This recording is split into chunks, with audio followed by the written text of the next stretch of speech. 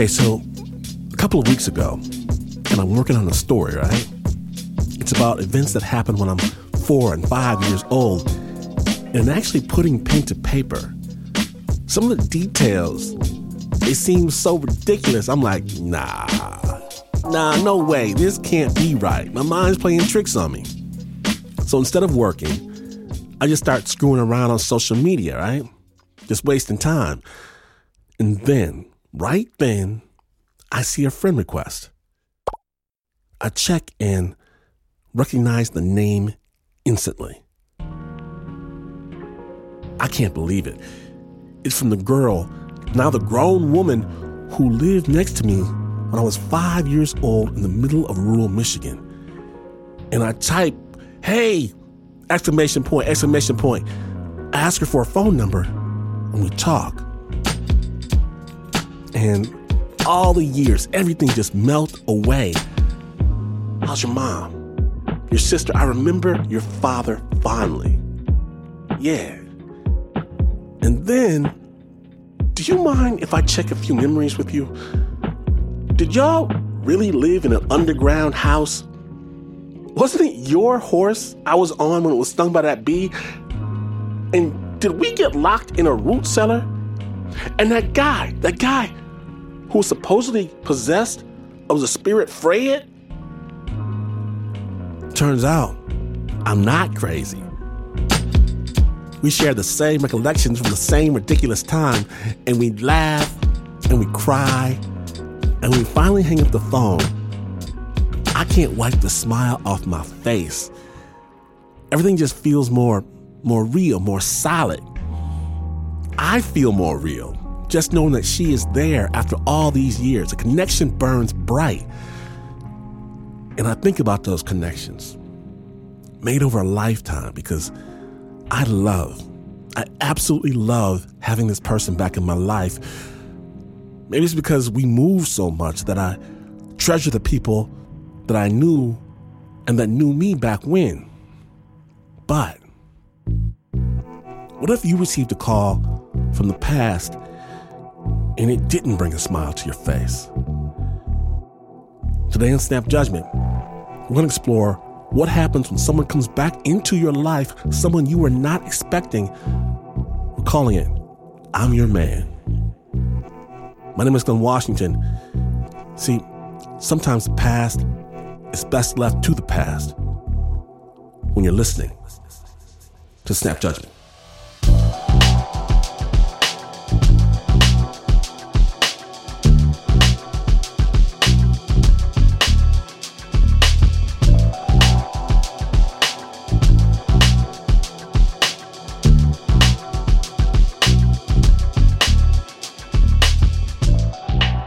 Please note that this piece does contain some very dark elements.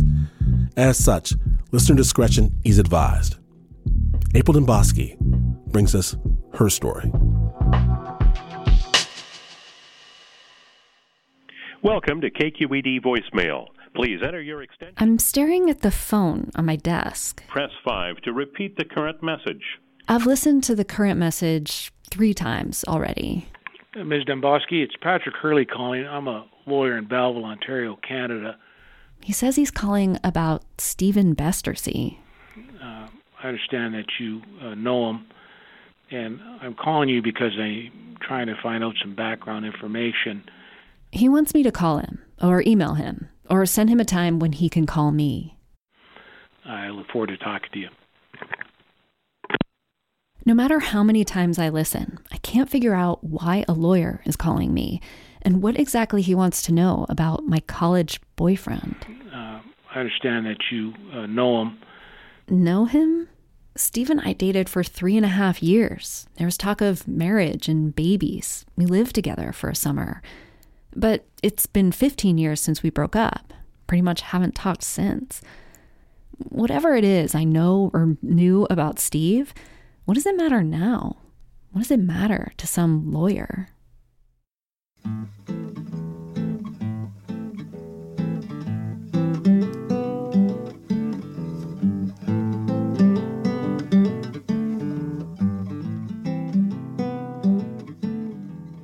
It's February 1998. Western Massachusetts. I'm sitting at the back of the bus. There are other seats open when this guy with the lumberjack coat gets on, but he sits next to me. I keep my eyes down on my book. After reading the same paragraph 3 times, I look past the page. My right leg is touching this guy's left leg. "You enjoying that?" the guy says to me, nodding toward my William James book, The Varieties of Religious Experience. I say something like, "I think I'm going to major in religion, maybe philosophy. What college do you go to?" "I don't," the guy says. "I just moved here a couple weeks ago. I was dropping off a job application at the shoe store on Main Street." We exchange names, and when I hint that my stop is coming up, Steve asks for my phone number. I tear a corner of paper from my notebook. I think I even draw a heart over the I in my name.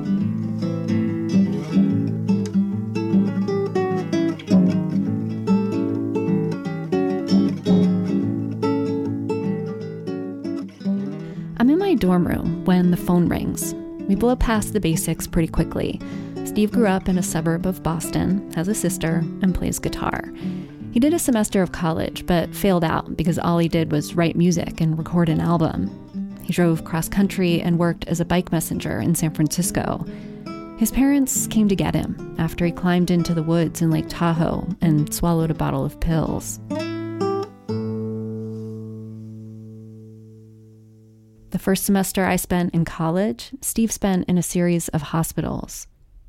After his 3rd session of electric shock therapy, he says he woke up and noticed the sunshine for the first time in his life. A couple more electric shock therapy sessions, and he was calling the new day beautiful. I'm so inspired by his honesty, I decide to offer up the confession that generally ends it with all the other boys. My dad died when I was 17. Cancer.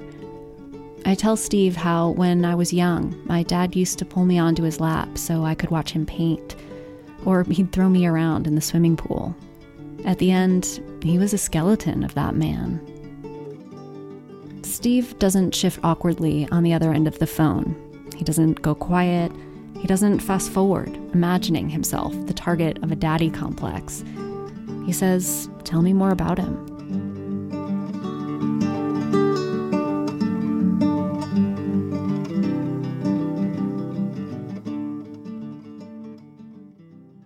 After I listen to that voicemail from the lawyer about 10 times, I do something I haven't done in a decade.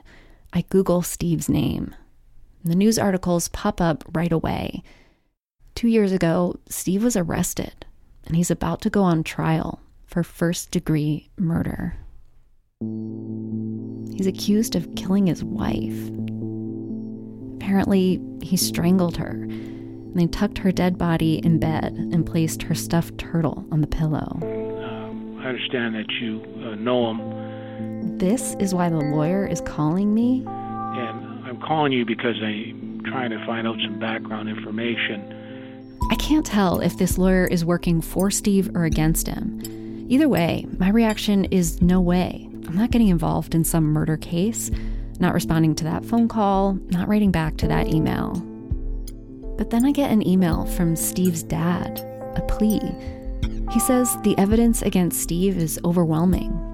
He did it. But Steve's dad says his son doesn't belong in prison. He should be getting treatment in a long-term psychiatric facility. His lawyers are going for an insanity defense. And this is why they want my help. They want to know what Steve was like when I knew him. It's like they want me to recast Steve, the sensitive boyfriend I could have married, as Steve, the crazy guy. Do they want me to take all the times Steve acted weird and line them up in a row to make him look sick? That's not how I remember him. Or am I the one remembering it wrong? It's summer, 1999, somewhere in Maine. Steve and I are driving 5 miles an hour through the middle of the woods. He takes me to our campsite, overlooking the most pristine lake I've ever seen. After dinner, I walk down to the edge of the water. I have a distinct sense that my dad is here. He tells me he's watching over me. He tells me he's the one who sent Steve to sit next to me on the bus.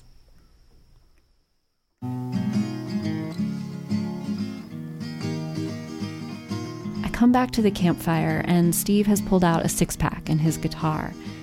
The closest I have to what Steve remembers from this time are these songs that he wrote and recorded about our time together. I still have this CD he made for me. Walking through the park in the summertime with you. I wanna be walking through the park in the summertime with you. The sunshine's beating down and you have a nice tan. Yeah, sipping lemonade and you're telling me I'm your man. I got two good folks and they'll love till the end. Yes, they're still together and I know that they're still friends.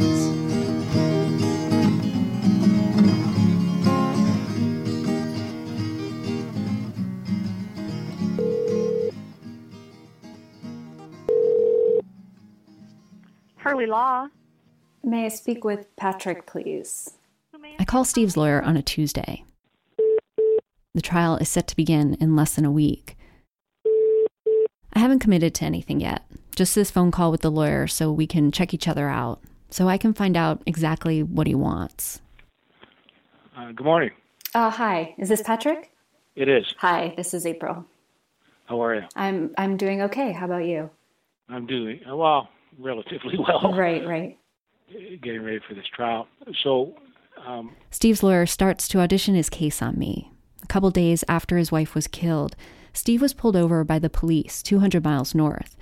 He told them there was a vast government conspiracy, that people were after him. They'd implanted a device in his brain to listen to his thoughts. It's apparent, I think, to any person looking at the first statement that he was severely psychotic at the time. In what way would my participation help? The lawyer says I would be what they call a collateral informant, someone the psychiatrist talks to form a fuller mental portrait of Steve to help support the insanity defense. Somehow, what I say could be the difference between Steve going to prison for the rest of his life or going to get help at a psychiatric institute. And where is Steven now?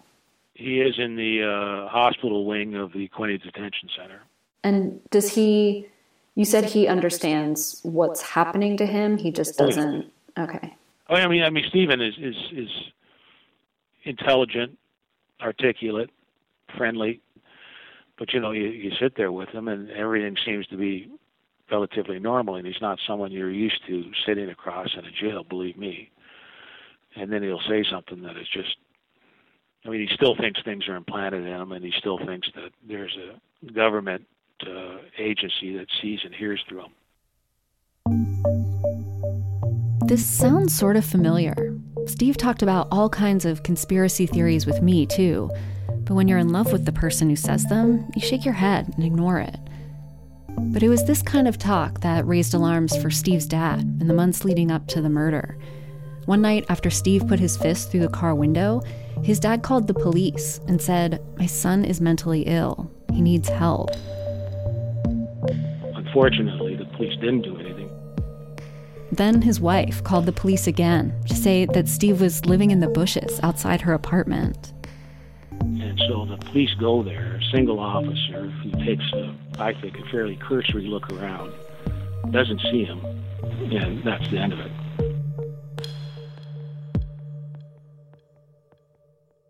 His wife was killed that weekend. The lawyer says it was one system failure after another. For some reason, there's still a small part of me that doesn't want to believe this. The Steve I knew would hate the idea of all these people calling him crazy. I wonder if he'd hate the idea of me helping them. Does he know that you're trying to contact me? Yes. Okay. Yeah, no, what I had to find out from him, first of all, who he had relationships with in the past, and the names he gave the doctor were mixed up. And so I called his dad. I said, "Do you recognize these names?" And then he sort of put the names together. I can tell you that Stephen didn't say April Dembowski. He got the name April right, but other than that, I see. He didn't remember my last name. No. Oh, wow. And so what,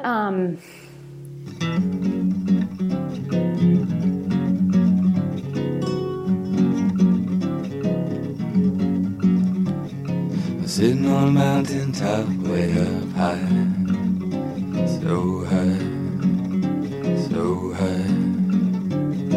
She tried to tell me that I'm crazy, and I tried.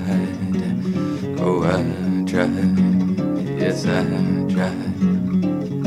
And you haven't got the time, nor have I, nor have I, nor have I. Try and make amends with a Looney Tune, so bye-bye, bye-bye, bye-bye.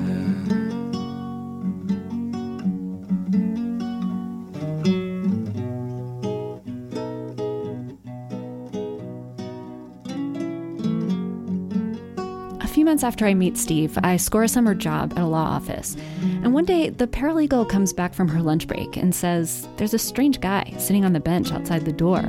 He was there when I left half an hour ago. Should we call the police? I get up from my desk and pull the curtain back a bit so I can get a look. That's my boyfriend, I say. I go outside. I say, Steve, you gotta get out of here. My boss is coming back from court. Steve got fired that morning for drinking. It was his second day on the job.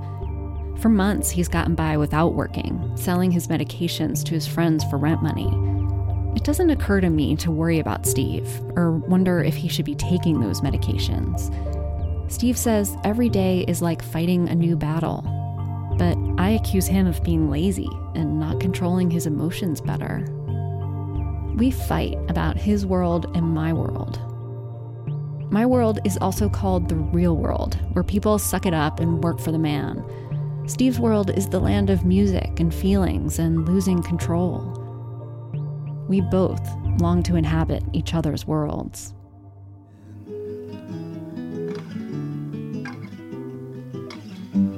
And there will be sunny days, I swear. Yes, sunny days, I swear. Stay with us, Snap listeners. When we return, April decides whether or not she will agree to be this collateral informant. When Snap Judgment, the I'm Your Man episode continues.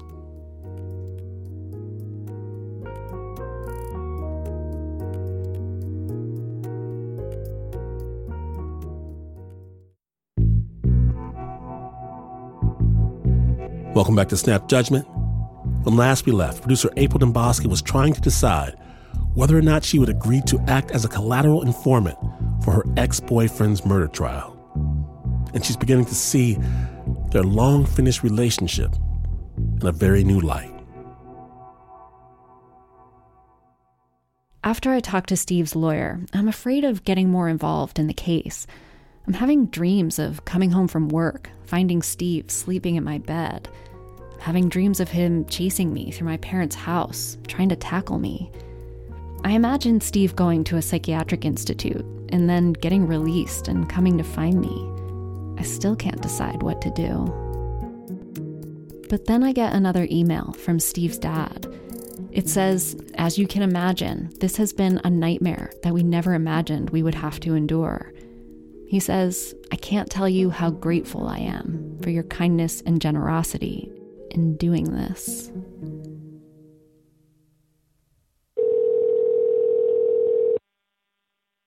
Bloom? Hi, is this Dr. Bloom? Mm-hmm. My name is April Dembosky. Right.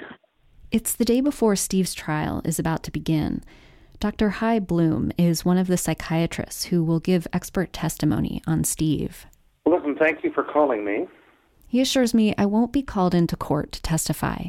He just wants more details to inform his own testimony. So first of all, I'm a psychiatrist. And in this case, I'm a psychiatrist who specializes in forensic psychiatry. It means I don't treat people and I don't generally form doctor-patient relationships with them. So even though I'm hired by his defense counsel, I'm not cheering for Stephen. I'm not in any way attached to the outcome of the case. Okay. Is there anything else I need to do in order to help get you in your comfort zone? I can't think of anything that would make me more comfortable at this moment. Now, how do you know Stephen, and what drew you to him? What got you interested in him? Wow. Okay. We just kind of had an immediate magnetic connection. He was a very emotional person, and that was something I was very interested in at that time. Meaning he was a man who could kind of talk about, he could experience and talk about his feelings more so than maybe some other guys? Yeah, he was really good at that. Okay. How'd the relationship go? It, I mean, it was 3.5 years, so it was a lot of different things over. Feel free to kind of lay out the topography of it for me. He was really sweet. He was a really sweet guy. He was really sad. Did you know he had mental health issues going into the relationship? I did know that. I tell him about the confessions from our first phone call, the electric shock treatments, the suicide attempt. Yeah, it sounds like he was really quite forthcoming with you about his background. Yes. Yeah, I suppose a lot of people would feel a bit unsteady about that, at the outset of a new relationship. I tell him someone close to me had died. I felt like I was kind of intense, and I felt like Steve, he was able to handle that in a way that other people my age weren't. Other people my age were not used to talking about death or didn't want to talk about death. Sounds like he had a level of personal life experience that really resonated well with you and what you were going through at the time. Yeah, I think that's true. I think, just as I remember his history, you actually saw him or became involved with him at a time when he was generally doing a lot better than he had been doing previously and doing a lot better than he ended up doing considerably subsequently. Whoa, I got Steve's best years? Did you ever see firsthand any evidence of Stephen being delusional or psychotic? There is one time, it feels like a betrayal to tell you. I'll tell you, and if it's helpful, but this is one of those circumstances where the memory meant one thing before hearing about this case and another thing after. There was one time early during that first summer when Steve couldn't hold down a job. I came over to his place, and he thought he was sitting outside of his apartment. On the floor, his knees tucked up under his chin. He said, Don't go in there. There's bugs everywhere. And I was like, what are you talking about? He's like, there's just bugs all over the floor. I open the door a crack and see the dark brown carpet. I imagine my toes squishing into a tide pool of ants. And I went in and I was like, Steve, there's no bugs in there. He said, they're not? And I said, no, there's no bugs in there. He was like, oh. He said, there's nothing like having your girl look you in the eye and tell you everything's going to be okay. Dr. Bloom asked if there was anything else like this, and I pony up Steve's spiritual beliefs for revision. He would talk about having spirit guides. Right. I mean, this is an example of something that at the time was at worst a little bit woo-woo. Actually, I supported Steve's relationship with his spirit guides. The times he talked to them, he was calmer, able to hold down a job. Plus, he suggested my dad was one of my spirit guides, watching over me. And I like that. I guess when you hear news like this, it starts to reshape memories that you have. You know, memories of him talking to his spirit guides and his spirit guides talking to him start to take on like a slightly different meaning or memory now.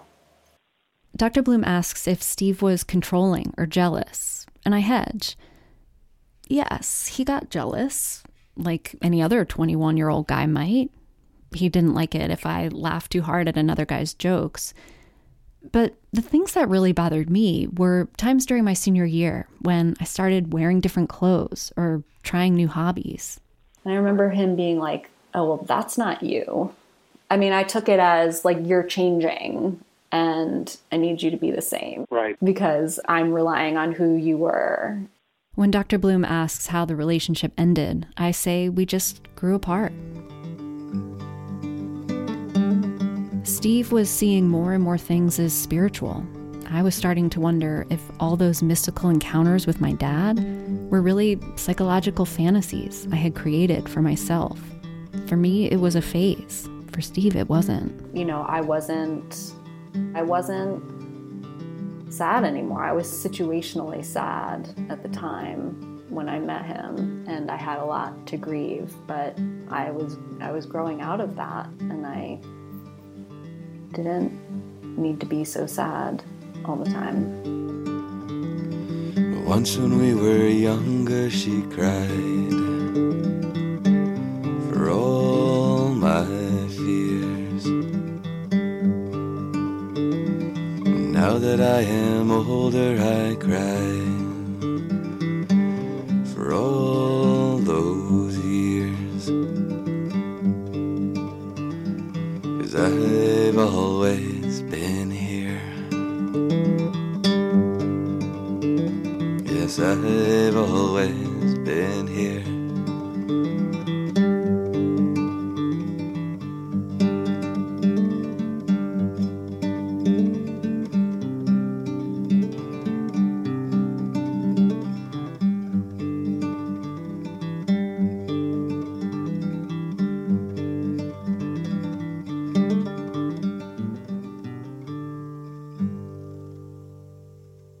The first-degree murder trial of a Trenton man begins today in a Belleville courtroom. I follow the trial every day, reading the local newspaper. Then I fill in the gaps with the court transcript. Body was found. The first witnesses will take the stand this afternoon. The day Steve meets Carolyn, he writes to his parents to tell them he just met the woman of his dreams. It was an immediate magnetic connection, and within 3 months, they move in together. Steve takes her on a camping trip and proposes. Her mom died of cancer when she was a teenager, just like me. Is that something Steve was attracted to? They're married 2 years when things start to unravel. Steve stops taking his antipsychotic medication, then gets laid off from his job. He sits at home all winter, smoking cigarettes. The bank forecloses on their house. Carolyn is getting food from a local food bank. Carolyn emails Steve's parents and says Steve stopped eating the food she cooks because he believes she's a witch and is trying to poison him. He believes there's a secret U.S. chemical laboratory buried under their home. In Carolyn's emails to her best friend, she says Steve has a few issues. Mainly, he's decided not to look for work and follow the rules of society.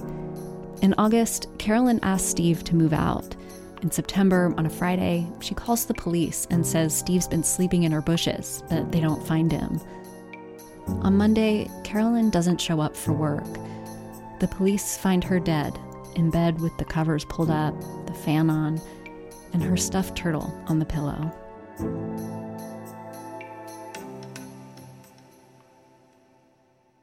Defense lawyer Patrick Hurley directed the jury's attention to Stephen Bestersee's mental state. Steve's lawyers start building their insanity defense. He is not criminally responsible due to a disease of the mind. 2 forensic psychiatrists testify about Steve, including Dr. Bloom, the one I talked to. They describe one night, several months before Carolyn's death, but after Steve stopped taking his medication. Carolyn is upstairs in her bedroom. Steve is downstairs watching TV. A voice from the TV says to him, "Relax in your chair." He becomes paralyzed. He can't move. Then he sees a tube, like a tube of water, snaking out of the TV. Steve says alien forces pin him down and assault his wife. After this, Steve says Carolyn starts to look and act like someone else. He follows her to work. He believes she's after him. A voice in a billboard tells him, "You're married to an alien." Both psychiatrists say they are 100% sure that Steve has schizophrenia or schizoaffective disorder. The paranoid delusions, the grandiose spiritual powers, it all fits. And the way he talks about it all, his thoughts are so disorganized. They say it's impossible to fake. I drop the transcript on the floor and I bury my face into my knees. This is the undeniable portrait of a crazy guy. I finally believe it.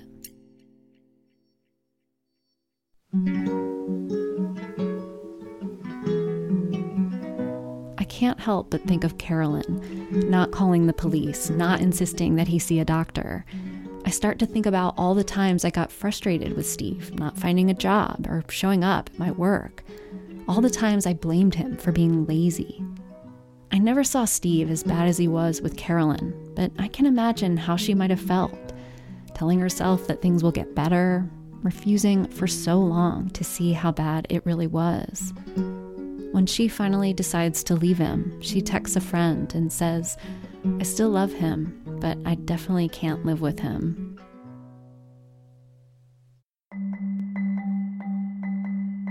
Crown attorney Jody White told the jury that the accused just couldn't take no for an answer from his wife. My heart starts to race when I see what the prosecutor does with Dr. Bloom's report about me. And killed her in an obsessive rage. She asks one of the psychiatrists about this part of my relationship with Steve. Question: and they appear to have had a quite amicable separation? Answer: yes.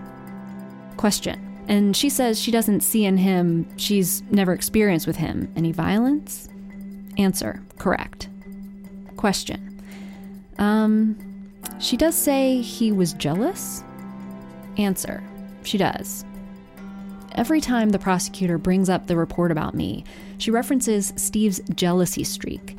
At every turn, she suggests that while Steve has a mental illness, he also has plenty of disagreeable features of a person without one.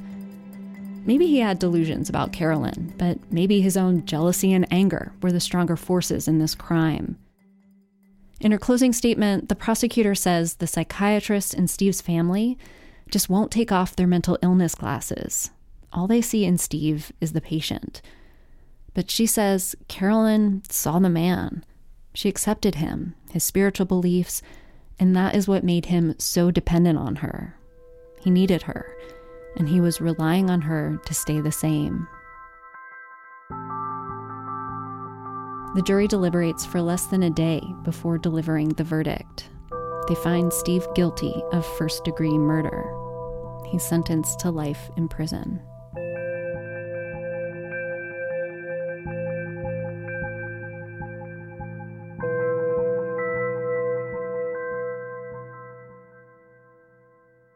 A little while after we broke up, Steve and I went on a kind of date.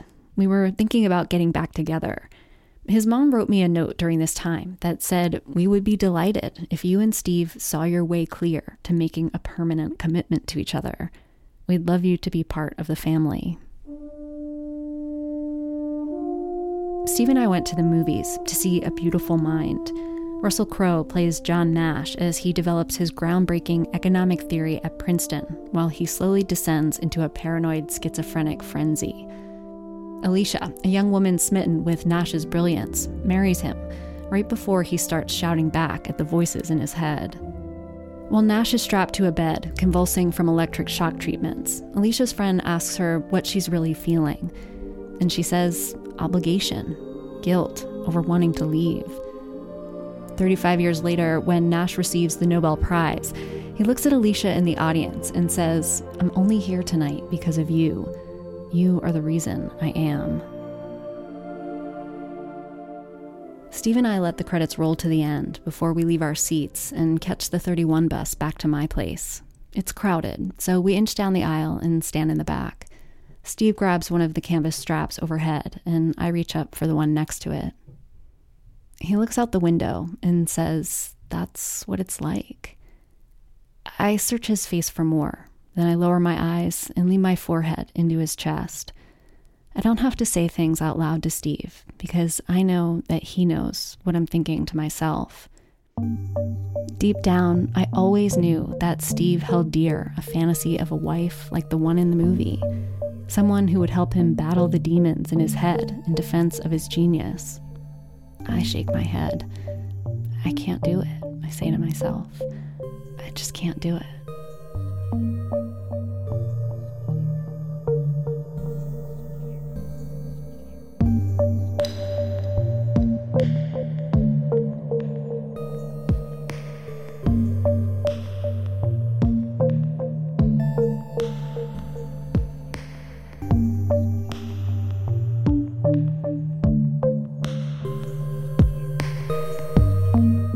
That story comes to us from April Domboski. She originally produced it for The Leap, a podcast from KQED Public Radio about people making dramatic, risky changes. The Leap. Check it out. We're going to have a link on our website, snapjudgment.org. The music featured in this piece is by Stephen Bestersea. Additional music in this story written by Renzo Gorio, with even more songs by Nick Dupre and Seth Samuel. That story was produced by April Domboski.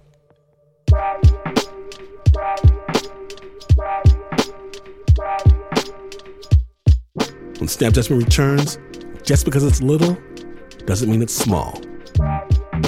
When the I'm Your Man episode continues, stay tuned.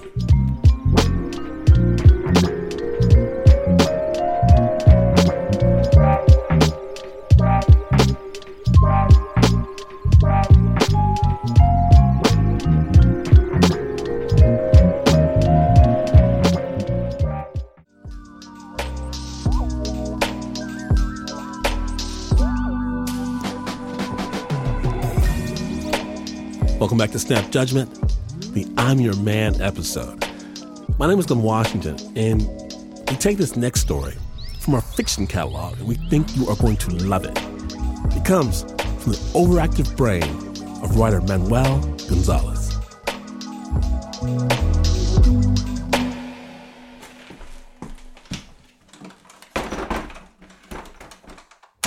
What are you doing? Stop!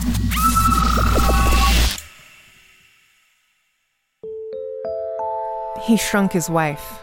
It was a mistake. One moment, she was her normal size, laughing at his pink tie, telling him to switch it out for the green one she got him last Christmas. And the next, she was the size of a mouse, kicking and biting at his shoe. He picked her up and put her in his pocket. She tried to sink her tiny nails into his shirt to tear at the cotton, but she was too small. She had no power. Can't you unshrink me? Don't worry. I'll take care of you now. Protect you. What the are you talking about? You shrunk me. Unshrink me. We don't know how to do that yet. What about that expansiator thing? You said you got the money for that expanding thing at work. That's development. That's years off. Anyway, don't you think you could like it this way? Of course not. I want to go outside and see my friends. Okay. I just need some time. Just for now, let's try and make things better. I'll make this right. He didn't make it right. He did have a multitude of enlarging tools back at the miniaturizing department, but instead, he built her a tiny house. He relished the smell of sawdust and wood glue, the metallic smell that lingered on the tips of his fingers after handling so many small nails. He ordered one of his employees in the miniaturizing department to shrink down a dining room set, a nice bed, and a few sets of sheets. He had some fun shrinking a refrigerator and a whole shopping trip's worth of groceries. After he'd put all final touches on the house, he put it on his bedside table. And the next morning, he looked through the little windows at the unmade bed, the tiny lamp glowing in the living room. She was frying up some thin strips of bacon in the kitchen, muttering angrily to herself and avoiding his gaze and his cheerful, "Good morning." He wondered, was it possible that they could be happy there together? He wondered if this mistake could be the solution to all their marital woes. She'd always made fun of his clothes, of his job, of the way he allowed his mother to boss him around. Now, he could continue to work. He would shrink pearl necklaces and other little trinkets for her in his lab. He'd tell friends she was on vacation, that she was taking night classes. He would sleep beside her in the little house every night.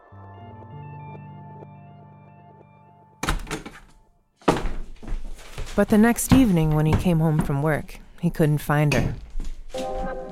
He opened up the dollhouse, lifted up the bed, opened the dresser. She was gone. He thought, maybe she just needed some time. So he wrote her a note on a Post-it. He couldn't change her back, but she would see. Life would be simpler this way. They would be happier. But his note went unanswered, untouched on the kitchen counter. He didn't see her for days on end. He started, in his way, to miss her.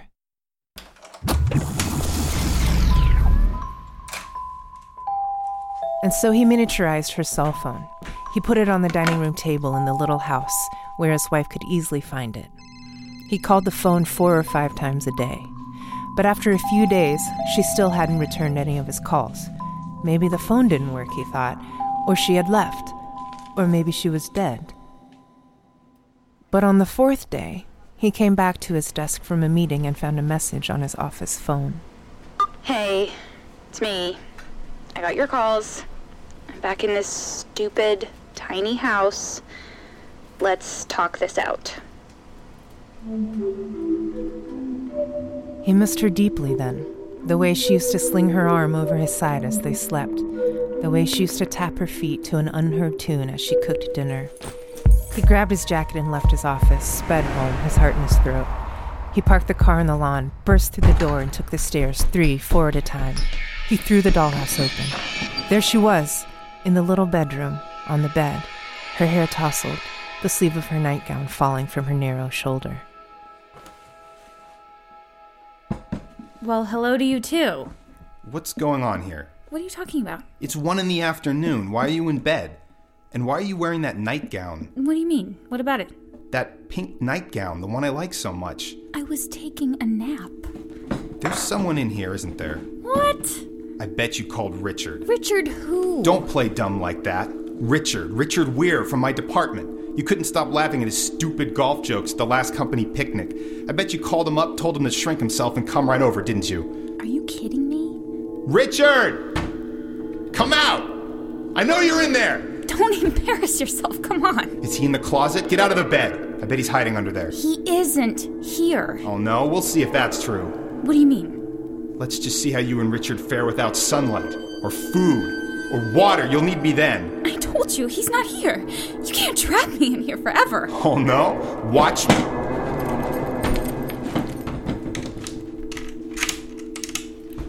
He locked his wife inside the dollhouse. He nailed the house shut, covered the windows with squares of cardboard, glued and then duct taped from the outside. He threw a drop cloth over the little prison and weighted it down with bricks from the garage. Just wait.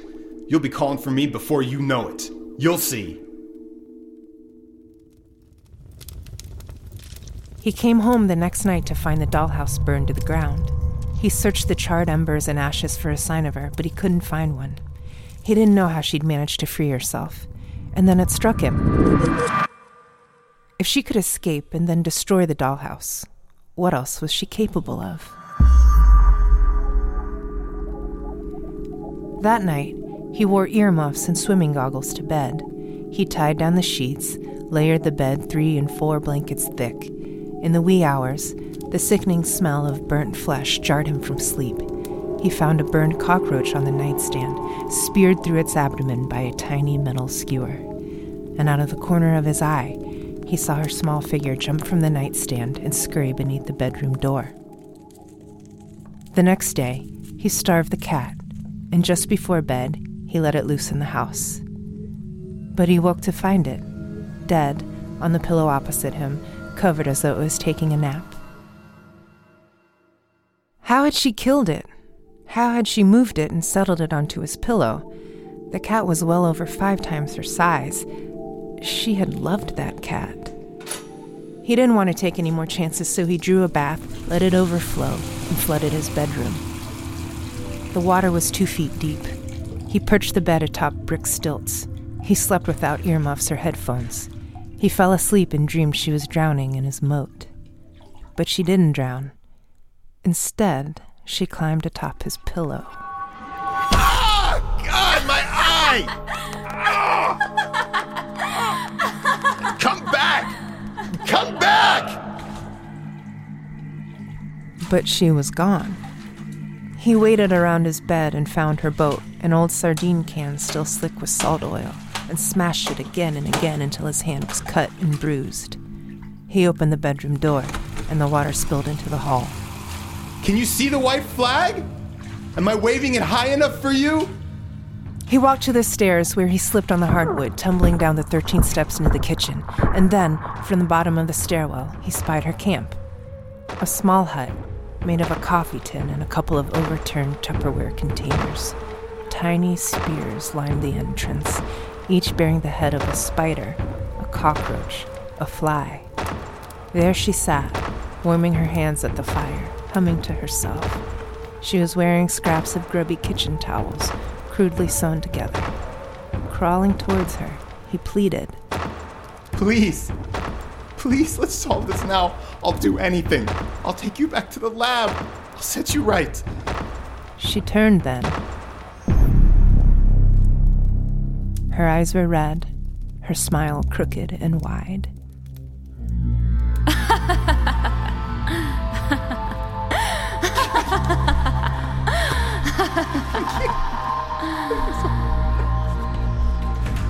He escaped from the back door. He stumbled through the overgrown weeds and brambles, the sad remnants of his wife's old vegetable garden. He pushed his way into the shed, and he clung to himself, shaking. He was safe. At least, until she found him. And she would find him, and destroy him, tiny though she was.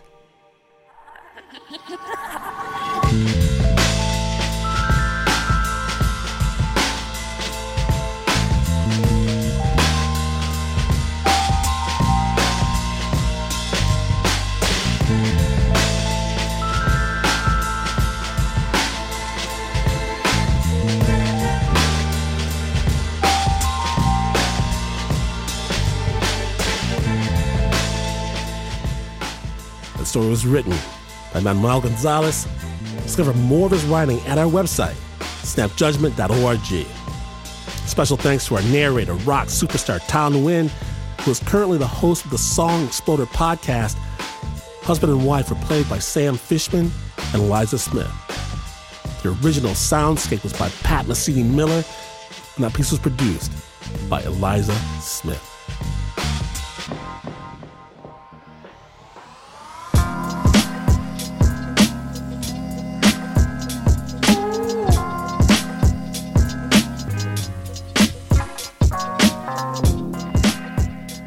Yes, if you dug it, you gotta know that more Snap awaits. Stories, all of them lovingly produced by the super friends of audio, wherever you get your podcasts.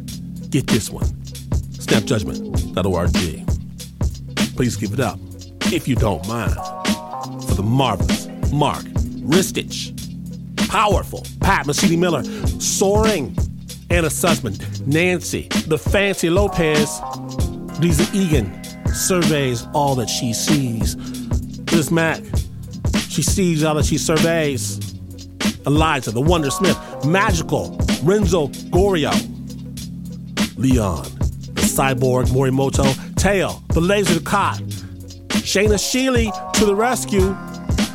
And Jasmine Aguilera fights evildoers from Snap's orbiting Hall of Justice. And even though this is not the news, no way is this the news. In fact, from your evil lair, you could aim your shrink ray at Snap's orbiting Hall of Justice only to have the beam bounce off of our cloaked quantum shield array. Even then, you would still not be as far away from the news as this is. But this is WNYC.